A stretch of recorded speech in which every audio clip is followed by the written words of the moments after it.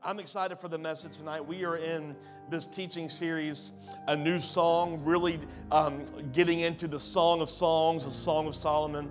And I thought we were going to really dive into chapter 2 a lot, but I felt like God just say, stay right where you are. I am going to go into a couple verses of chapter 2, but the bulk of this message is going to sit right in chapter 1 again. We're in week 6 and we're in chapter 1 and we got 8 chapters. We're probably going to be in this thing for a while. Is that okay? Because I really and truthfully, I say it every week and I'm going to say it over and over until we get this. I really and truly believe that the move that God wants to do in this area and really in this nation in the world is hinged on understanding that He invites us into an intimate, close, familiar place, a familiar posture. And if we have to stay in the Song of Songs and do it over and over and over, we're going to do it over and over and over until we understand that He invites us into a most holy place. Amen. So as I was studying this week and thought I wasn't going to 2, God just gave me a very simple phrase that I'm going to use as the title of the message tonight. So if you're taking notes, we're going to talk about this. Keep Him close. Keep Him close. Can someone just say that with me? Keep Him close. Seems like such a simplistic idea, but we're really going to dive into this tonight. So if you would, let's just pray. Lord, we don't want to hear my thoughts, my opinions, my words. We just want to hear whatever you have, God. Holy Spirit, say what you want to say. Things that I didn't even study for, God, just let it come out. We just want to hear you, Lord. We thank you, Jesus. Move through this place, God. We want to keep you close. It's in your name we pray. Amen.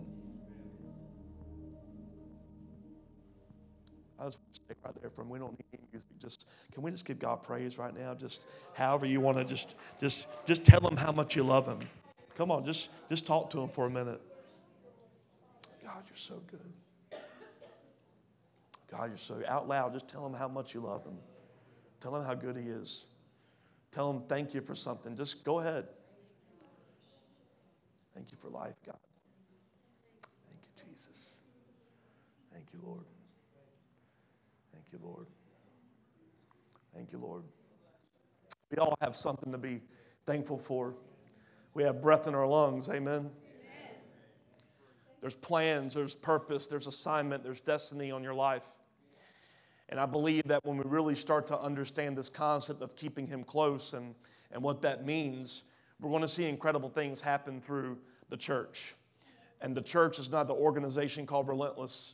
The church is a bunch of people who happen to gather at places called Relentless, at places called Compassion, at places called the Baptist Church, at places called the New Methodist Church, at places called whatever it is. We're just the people of God saying yes. Amen. This is a little bit of a setup for those of you that may have been not with us this entire time.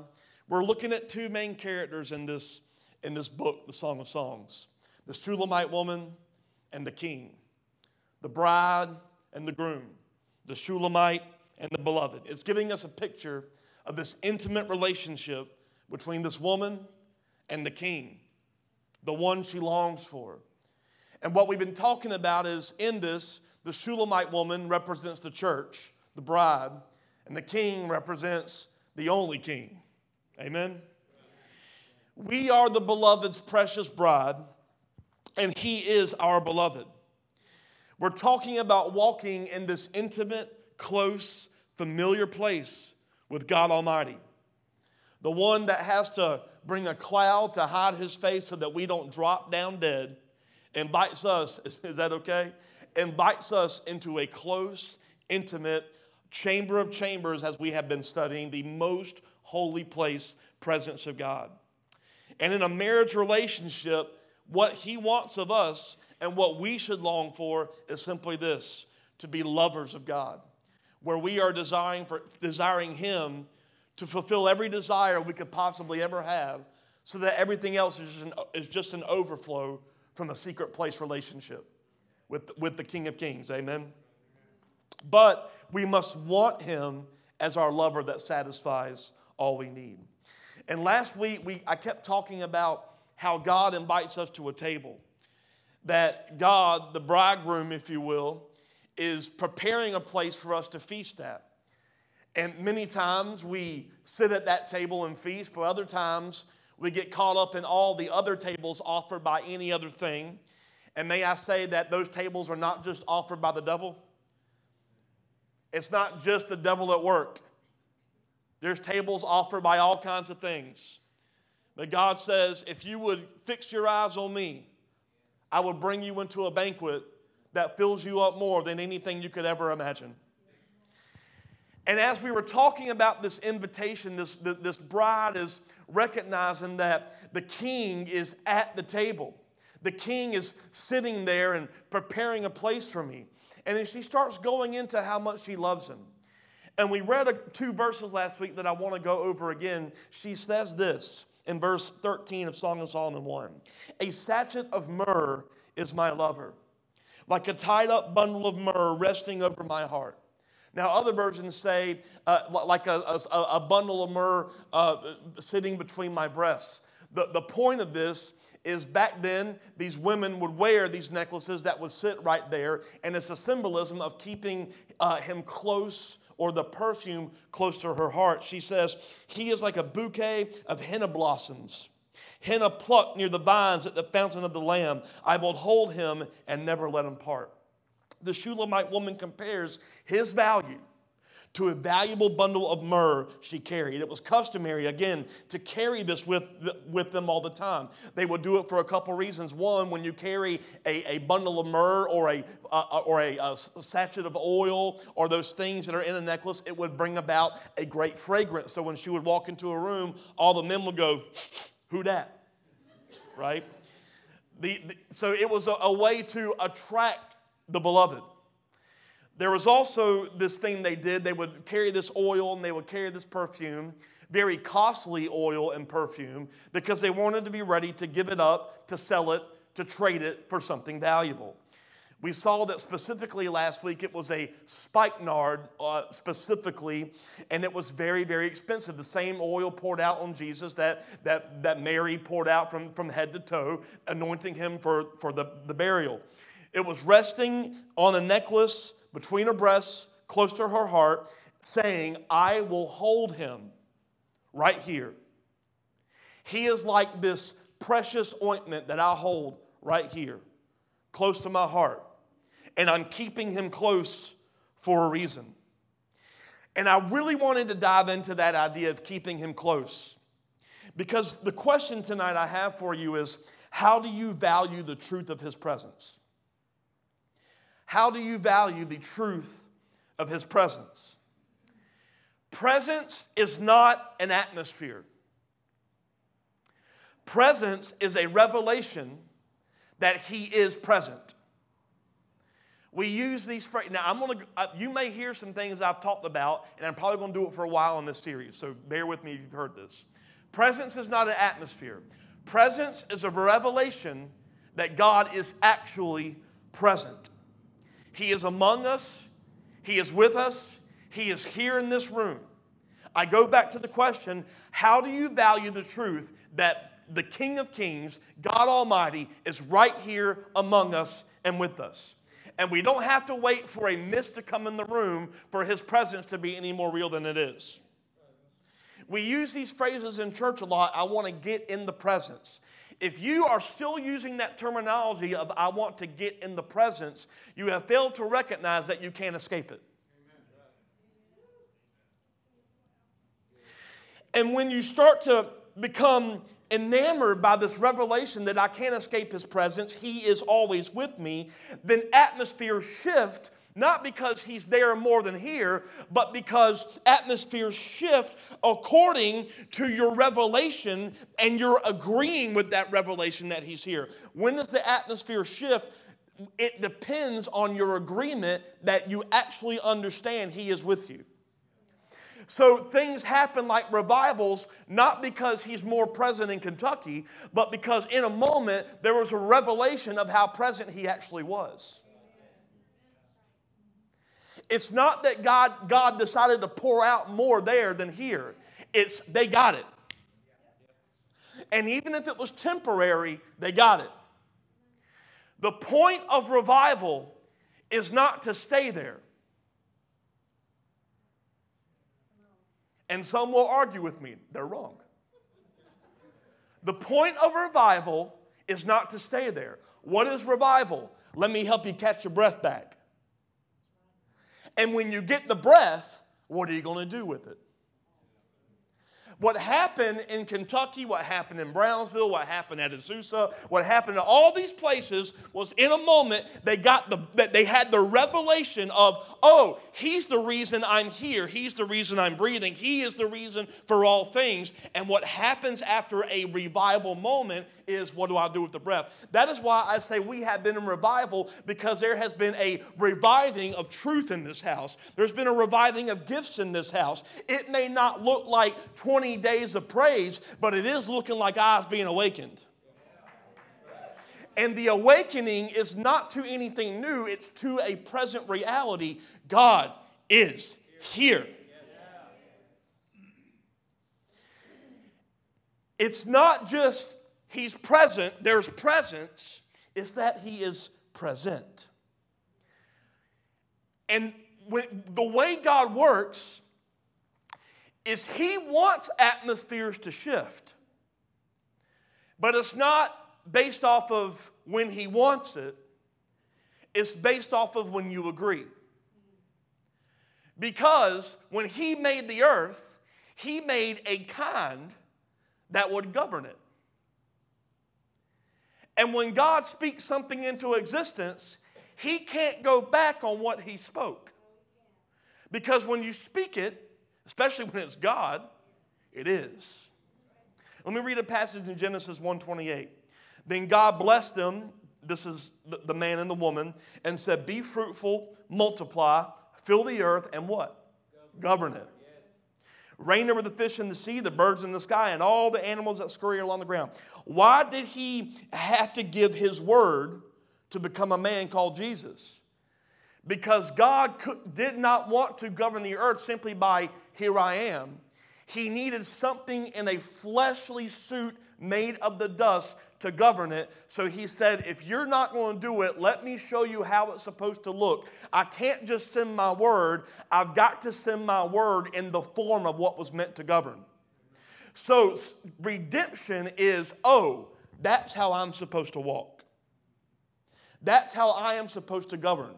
That is how I am supposed to rule. I am not to be ruled by my circumstances. I'm not to be ruled by how I was brought up. I'm not to be ruled by the rules of the church that Jesus never put into place. I am not to be ruled by anything other than Him.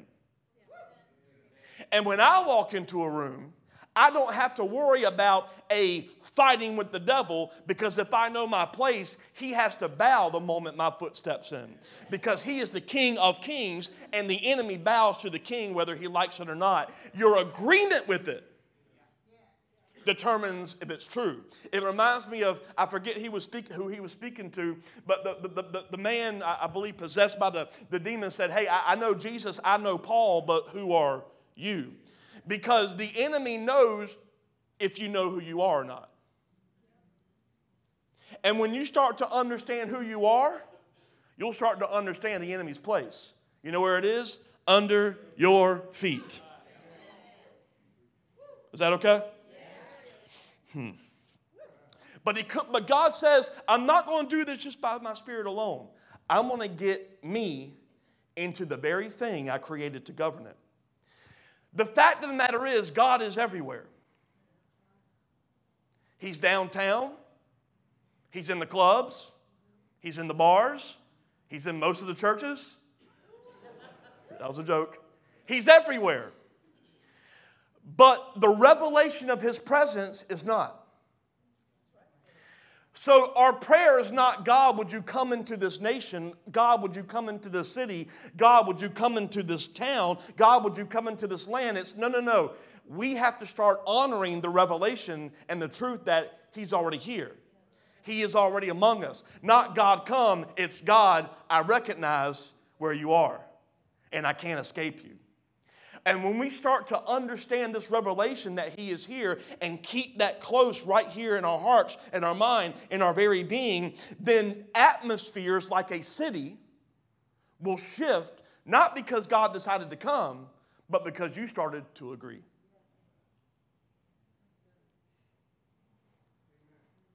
God, come into my house. No. He's already there. But do you agree with it? Or do you walk into a false dimension reality? Thy kingdom come, thy will be done on the earth as it is in heaven. You are just as with God as you will be in the heavenlies. Do you believe that? I can't wait to get to the throne room. You are already there. But you won't see it if you don't agree with it. You know what healing is? I agree with a reality that's not my present. Right? You know what walking in beloved identity is? I agree with a me that I still haven't seen. But my agreement is not what I see. My agreement is in what he sees. Right? We got to stop asking God to come and simply start thanking him for being here by way of our words and our actions. David said it like this in Psalm 25, 4-5. Show me the right path, O Lord.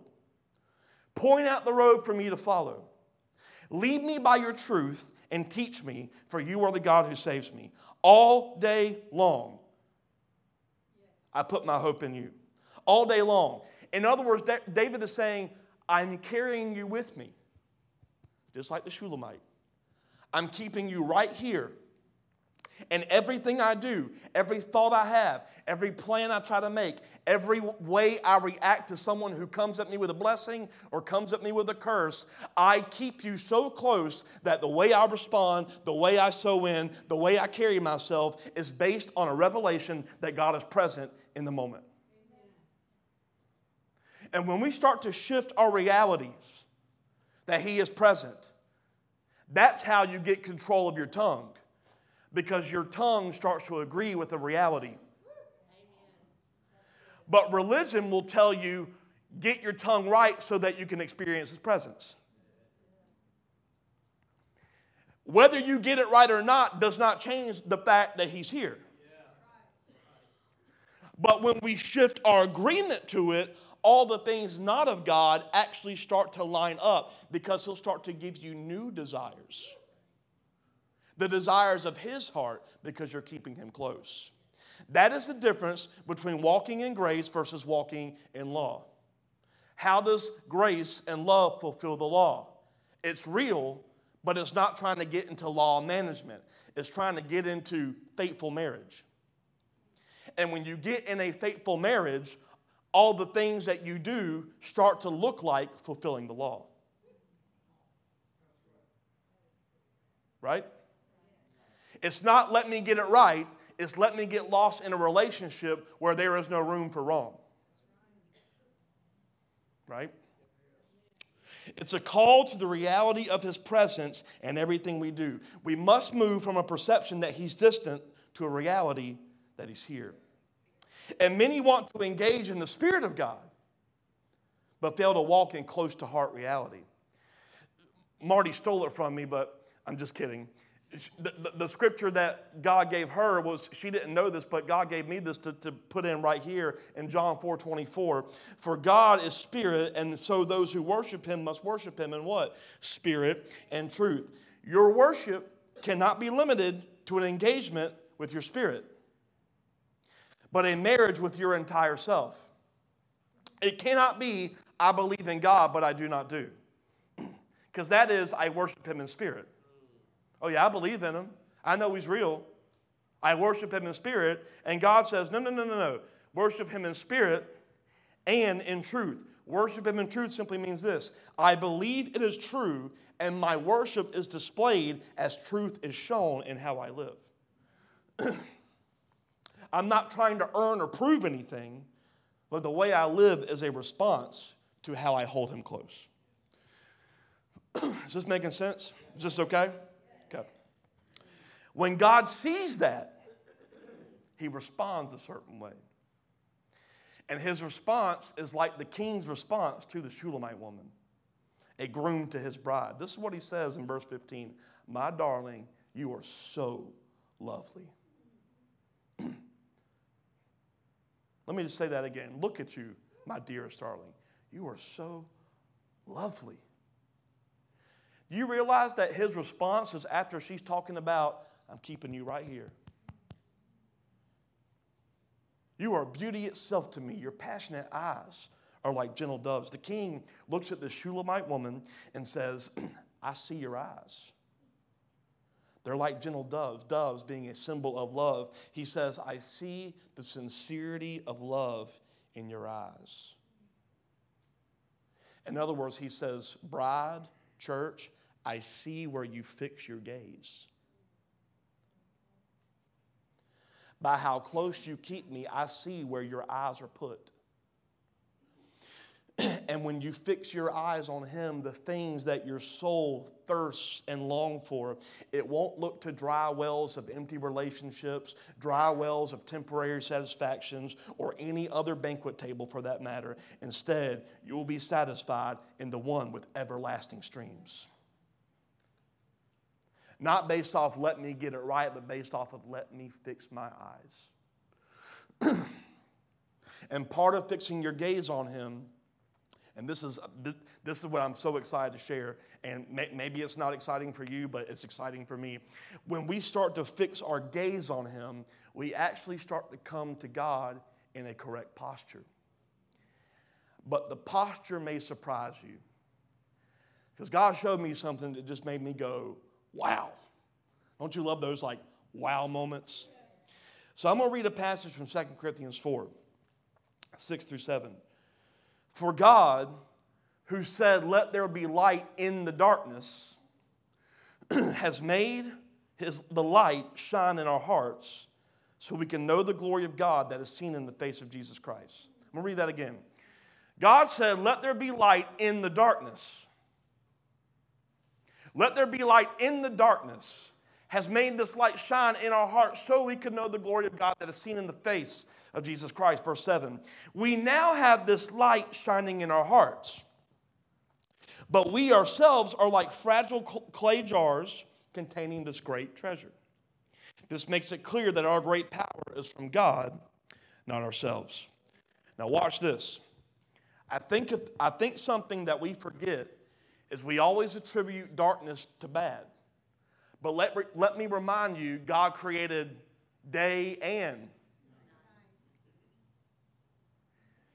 He created light and he created darkness. He said, let there be light in dark places. Now, I've taught this over that light means knowledge. Darkness means simply, it's not evil, it's ignorance. Darkness is ignorance. But this is what I missed. God says, let there be light in dark places. If darkness is merely ignorance, we must understand that it is a posture of not knowing. So he says, come to me in a posture of dark, or I don't know what I think I know, so that your gaze is no longer fixed on what you know. Rather, dare to believe you have no idea despite what you think. So the humble posture of God is, I'm putting all of my wisdom to the side and I'm coming to you as if I have no idea, so that your light shows me what I need to do. Don't come to God saying, I know you said this, but what about here? Come to him as if you know nothing but his presence. I refer back to the garden. We ate of the fruit of the knowledge of good and evil.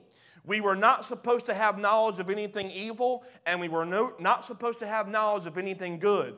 But we have a lot of knowledge of it. So what is our posture? I don't know anything. Here's my darkness. Light me up. It will change your prayer life. When we get so humble to come before God as if we know nothing. so that he can show us things that we never would have known.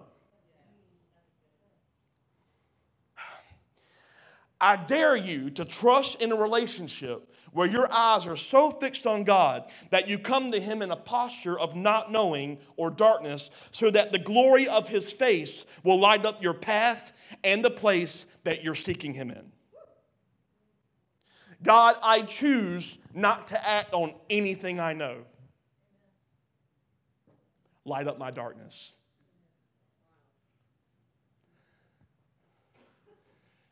Am I the only one wowed by that? Gosh. God, I willingly assume that all I know is you. Show me what you want me to see. Light up my posture of assuming I know nothing. I'm fixing my eyes on you so that the only thing I see is what's in your eyes. The only thing I see is the light of your face that we see in Jesus.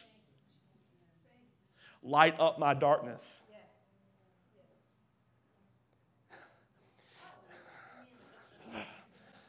And in understanding that, I'm going to read a verse that I read earlier on in a new way. Song of Solomon 1:5.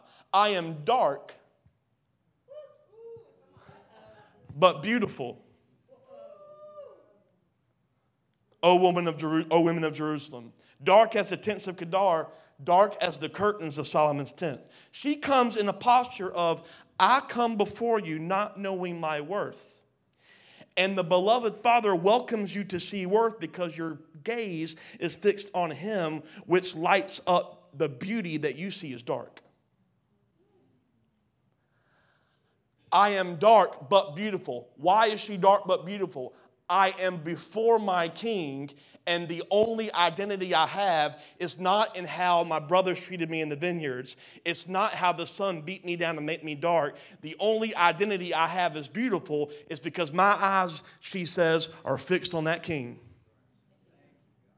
How could she call herself beautiful and go through 3 verses, I'm dark, I'm burnt, I've been working in the fields? Because she said, the only thing I see is not that. The only thing I see is a face of my king, which is the light in this dark place. Even though I am dark, I am beautiful. And some of you are limiting pathways in your life because you are not convinced that you're beautiful.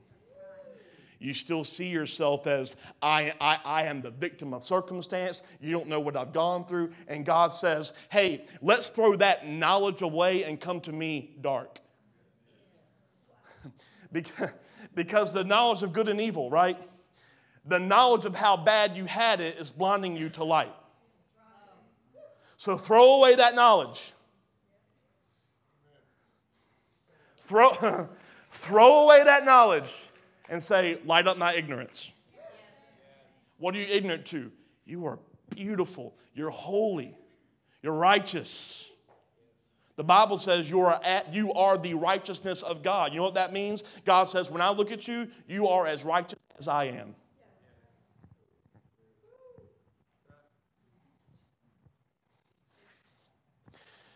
When you get lost in how he sees you, when you get lost in what plans he has for you, your faith actually begins to work.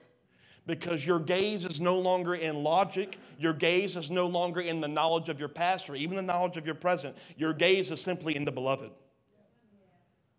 Keep that close. The moment you start talking yourself out of things, walk into a posture of, you know what? I don't know what I'm capable of. Because I assure you that he has plans for you that you could never imagine yourself qualified for. But the only way you get that light is fix your gaze and say, you know what? All that stuff I know about myself, God, light up my darkness. I choose to not know that. Your faith actually begins when you get lost in the fact that he loves you. Galatians 5:6. For if we are in Christ Jesus, neither circumcision nor uncircumcision means anything, but only, listen to this, faith that is activated, expressed, and working through love. Your faith is active and expressed and works when you get lost in the revelation of the presence of God who loved you and called you beautiful, lovely, righteous, and holy. Why is it that we can, I said this last week, but I'm going to say it again. Why is it that we can have the faith the size of a mustard seed that can move mountains, but mountains aren't moving? Because it only works when you understand that you're loved. Because we try to work our faith by, let me try to get it all right.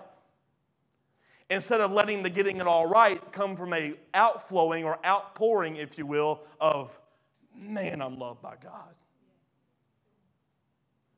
You want to know how love activates your faith? When you look at a situation and you speak to it, you don't have an ounce of doubt anymore, because it's not, I'm good enough to speak to it. It's, I'm loved by the one who puts power through my tongue.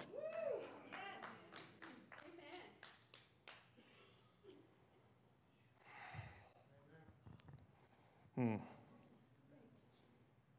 after this king says, I see your gaze, and you're beautiful and you're lovely, the Shulamite woman responds to him.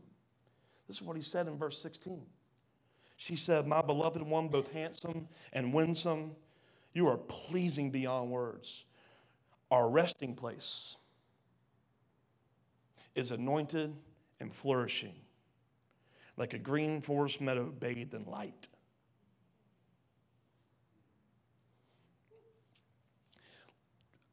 I'm going to remind you of where the resting place is. It's in the shadow. What is shadow? It's dark. I don't ever remember seeing a white shadow. When you get in the secret place of giving up your knowledge for the knowledge of presence, that place is anointed. It's flourishing. It's like a green forest meadow bathed in light. Your dark is, the resting place of dark shadow of God is bathed in the knowledge you need. Rafters of cedar branches are over our heads and balconies of pleasant smelling pine. She describes the resting place. It's anointed, it's flourishing. She says it's like a green forest meadow, and the resting place in the shadow. She says, I rest in the shade of, I assume nothing other than what you reveal. Other translations for green forest meadow, it says our bed is green, or the place of lovers is flourishing. The word there, verdant, is green. The word literally meant a fresh vegetation. The secret place of presence is always fresh. It's never stale, and it's always producing. And when you find yourself coming to him, resting in his dark shade, you become engaged in a presence lifestyle where you move in what is bathed in light. You don't move based off of where your eyes are. Your eyes are so lost in him, you only move in the shadow of his presence, which is bathed in the light of his knowledge. I choose to not look for any other thing. My eyes are lost in you. I don't need to see the path. I just need to see where you're going. That's why it becomes easy to take step 1 when you don't see steps 2 through 8, because you're not focused or neither interested in the steps. All you want is, let me stay in this, let me stay in the shadow. Because the shadow is bathed in the knowledge of God. And in doing so, you start to have this experience of a day-to-day walk with God.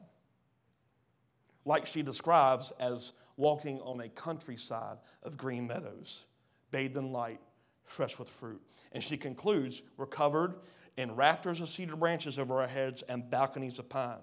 She's literally describing the presence of God like walking in this forest, if you will, this flourishing place. It's speaking of taking delight in this day-to-day walk with the beloved, and his covering is strong and durable, and it will never fade. You can always depend on him. He's always there. It's the temple of a fresh and sweet dwelling place. To keep him close is a personal revelation of how close he already is. And we keep that in the forefront of our mind, in the forefront of our heart. To be renewed in your mind is walking in a posture of close proximity. To be renewed by your mind is get your mind in line with this idea. I take him with me. I am my beloved's mine. That's how your mind gets transformed. You understand that he is yours and you're his. You get lost in everything you look for and only walk in what he wants. Which brings me to Song of Solomon chapter 2, verse 1. I know it's not long tonight, but has this been okay so far? She says, I am the spring crocus blooming on the Sharon plain, the lily of the valley. And we read that and we're like, what the heck does that mean? Right? Because she kept him close, her view of herself changed. She went from talking about how dark she was to I'm the spring bloom on the Sharon plain. I'm the lily of the valley. Her identity shifted because of how close she was. You know how Simon got lost in the identity of Peter? It was walking with the man who taught him how to fish, right? When we get lost in a close proximity with God, in that reality, the view of herself changes. In her first encounters with this king, she was unsure of herself, of her appearance, of her self-worth. And it's kind of like when believers first come to know Jesus. We come to the courts for the first time in belief, right? And we can be unsure of ourselves. We can be nervous. And the only thing we are sure of is the moment you need a Savior. The problem is we stay in a moment of needing a Savior instead of walking in the reality of the truth that you are saved.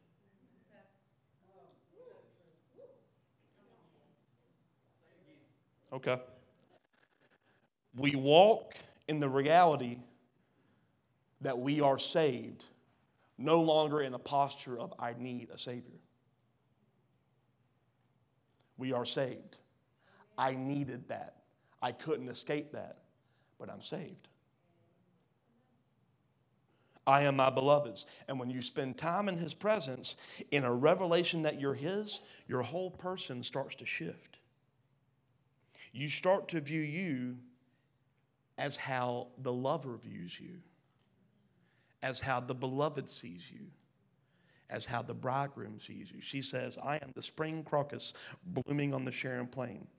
Now, other translations actually say, I am the rose of Sharon, the lily of the valley. The Sharon was this very low coastal plain that stretched from Mount Carmel to the south. It was beautiful. It was full of fruit. It's mentioned several times in Scripture. It's where David's cattle fed. It was mentioned in Isaiah as a place of excellence, as a place of flocks. The rose actually means to form bulbs or a fruit of a rose bush. So as she kept the presence of this lover close, her eyes became open to a new identity. I am the fruit of my king's beautiful field. I'm the rose in his field. You see, many actually teach in theological circles that in verse 1, it's the king who is speaking, and we attribute the rose of Sharon being Jesus. But the truth is, it's not Jesus who is the rose of Sharon. He's the keeper of the field for the fruit of roses.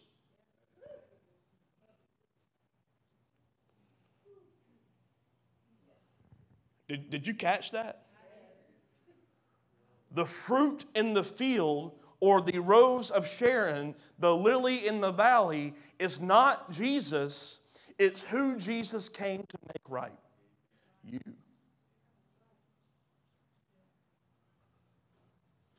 The king responds when she says this. She says, I'm the rose. And she says in verse 2, or this is what he says in verse 2 in response to the Shulamite woman saying, I'm the rose. The king says, you're like a lily among thistles. Is my darling among young women. God says, you stand out from all the rest in all of my fields. Thorns are all around you.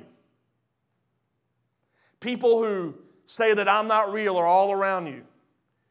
People who try to make you question your identity is all around you. But you, son or daughter, you bride, you are the lily. You are the spring crocus. You are the fruit in the field. You are my beautiful treasure. I love how the Passion Translation says this. Look at this in verses 1 and 2. I am truly his rose, the very theme of his song. I'm overshadowed by his love like a lily growing in a valley. When you get lost in how you're loved, you are a rose in a valley that was never prepared to produce fruit.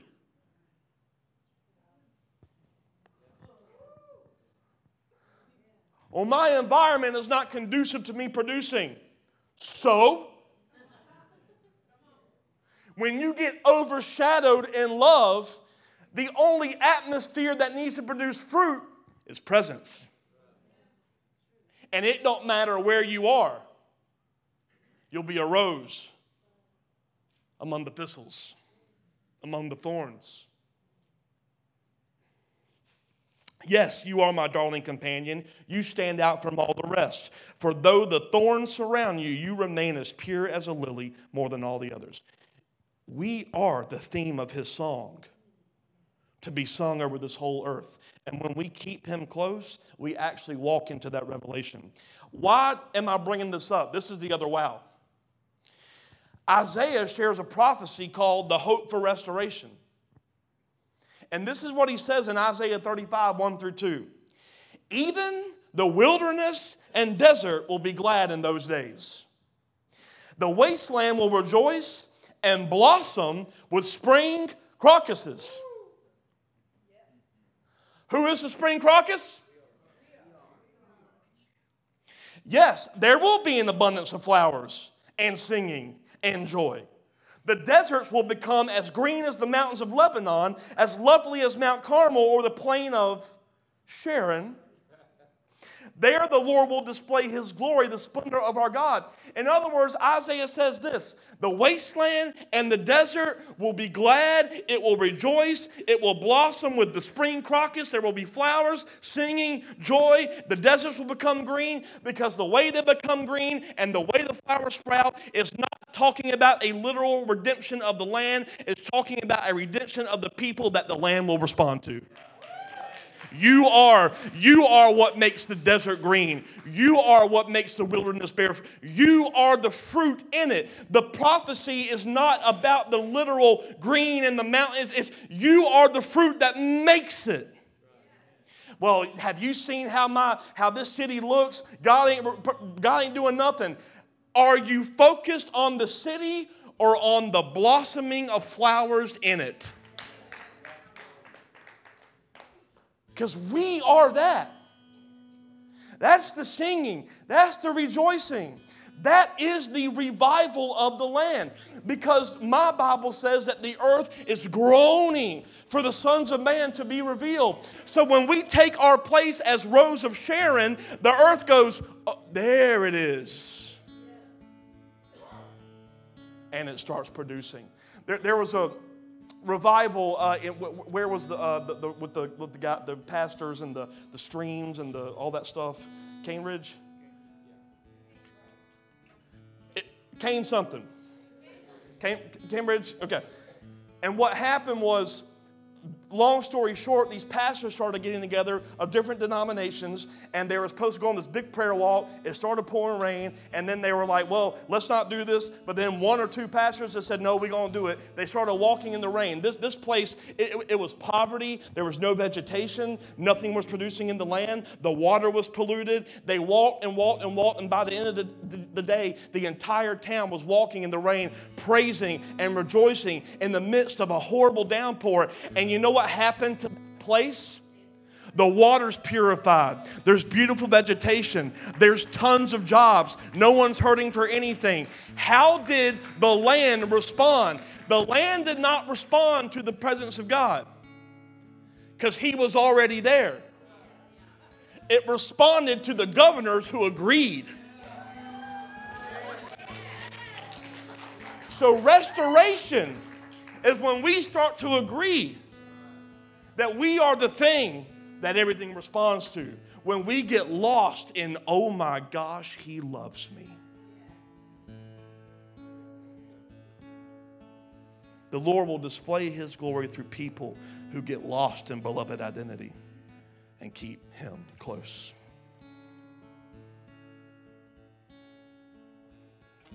These last two verses, it says, like the finest apple tree in the orchard is my lover among any other young men. I sit in his delightful shade and taste his delicious fruit. You know why there's fruit in the shade? That's the banquet table. He escorts me to the banquet hall. It's obvious how much he loves me. Delight in the Lord. He calls you lovely. Take delight in the idea that he is the greatest and there's no one like him. When we come to him sitting in this delightful shade, tasting this fruit, we come in a posture of, you know what, God? I don't know anything. I just want to be overwhelmed by whatever light you want to put right here. In other words, humble yourself before the Lord. I sit in the shade and taste from whatever fruit you give me, God. Keep him close. What's interesting is that the Hebrew word here for tasting the fruit is a Hebrew word, hanak, which means discipline. It's the same word used in Proverbs 22 where it says, train up a child in the way it should go. Well, the custom back then for training up children was when they were young, they would get them to recite basically Scripture, Old Testament, and the way they would train them is when they gave a truth of Scripture, they'd put honey on their lips. So that every time they spoke of the Word of God, they associated it with the sweetness. So you know what God says the way he wants to train up his children? He says, you get a taste of this. You get a taste of how sweet I am and how pleasing I am. So that whenever life comes at you and you make a decision, you'll remember how sweet my presence is. He says, keep that close. It's a sweet smelling aroma. He is the spikenard. He's the bridegroom that says, I love you. Keep him close. I want to end this message with Pee Wee. I told you about this, don't act surprised. God showed him something, and I felt like it was the perfect ending for this message. And I'm going to let him close out the service with however Holy Spirit leads. This is part of this message. Check this out. On the spot. I'll learn to keep my mouth shut. Last Sunday, I was out in the yard working, and I work. I try to act like Mr. John and try to grow things, and I'll get out there a lot of times just kind of just in the presence of God, really. You know what I mean? And it's like I was listening to a guy sharing his testimony, and it's something that God's really been showing me a lot here lately. Is when you. It's like he puts a light above people's head, like when they're giving their testimony. So many times they spend an hour on the old man. It's like God was showing me. It's like all this time of how bad I was, you know. And a lot of times, if you pay attention to people when they give their testimony, everything's on the old man and not the new man. And I didn't know how this was going to tie in. He started kind of talking. I'm like, okay, all right. But the thing is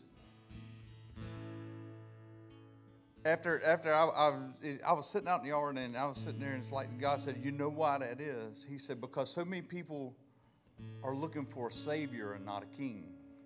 And that's it. And when he said it, I'm like, I get it, you know. And something, and everything that we're talking about here with the Song of Songs, I even talked about the other night in the group, is the story Esther. Everything in this thing, we have a real life picture in the story of Esther, because the thing was, as you begin to read the story about Esther, is to me, I think it's a setup by God. It said that she was fatherless or parentless. If you notice that so many times God wants to show us pictures of how we're supposed to come to Him. And Esther knew, because she had a man that took her in as her own and placed her in an area where God was wanting to use her to begin to save the people. You know, and so all this stuff, and you know how He set that up is the same thing you talked about the table. Was the queen that had the seat refused to go to the banquet. It's so crazy. It is a total setup of what we're talking about. Because the thing was, the preparation of it, of where we talk about, like, we won't talk about old man. She didn't talk about her old self. When it came time where He said that she was going to be no more, to bring the other available women before me, there was preparation with it, up to a year of preparing herself to come before the king. And to me, it's an amazing story, because the thing is when she when she accepted that and she prepared herself to go before the king, it came a time where he even decreed to take out her people. And she told them to begin to pray and prepare for her to go. But she was going to go before the king. She could be killed. But she went. She did. She went before him and said that when he seen her, said the gaze of his eyes fell upon her. Said that he dropped the scepter over her. And everything was there. He said everything up to half the kingdom is yours. Right there at her. And the thing was, and I feel like there's so many times that we're all sitting there with an opportunity. Are we willing to take the stuff or our purpose? And at that moment, she could have took half of the kingdom, but the call for the people. So I don't know what this is. I mean, like I said, he put this on to share, but how many of us here tonight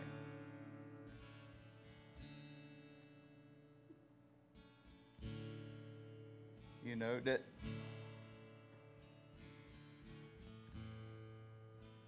I don't know, you know, you want me to close?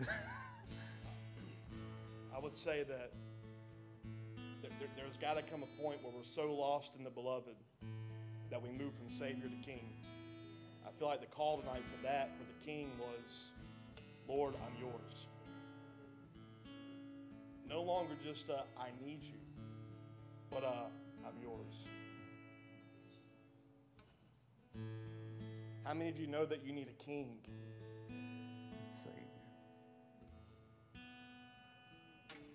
How many of us have been stuck, that have been doing this and know that we've been in systems where we've been thinking. I mean, you think about it. Every time there's an easy way out, is a savior. You know what I mean? I'm not taking nothing. You know what I mean? We all need it. But the thing is when you begin to walk into bowing your knee to the King. That's laying down everything. Because the Savior, we can always come back. It reciprocates. And I feel like so many times that's the way I have. Growing up in a system of just, okay, well, I miss it this time and pick it back up. But when I truly begin to understand that there's a King and He truly loves me, it totally changes everything. So, with that, let's stand. I'm not even going to close in prayer tonight. I'm just going to offer an invitation. The altar workers don't even come up. This is just, you stay as long as you want. You can come to the altar and skill on your knees, but tonight's altar call is just simply this. Lord, I come to you humbly and say, light up my darkness. Forget anything that you thought you knew of yourself. Tonight's altar call is, I forfeit my knowledge of me, and I accept my knowledge of who you see me as. That's tonight. He loves you. The King has called you with assignments, with purpose. The King has called you as a lily in the field. The King has called you as the beautiful fruit that this area needs. Tonight's, get convinced that you are the one He's chosen. Stay as long as you want. Leave when you want. Get convinced tonight.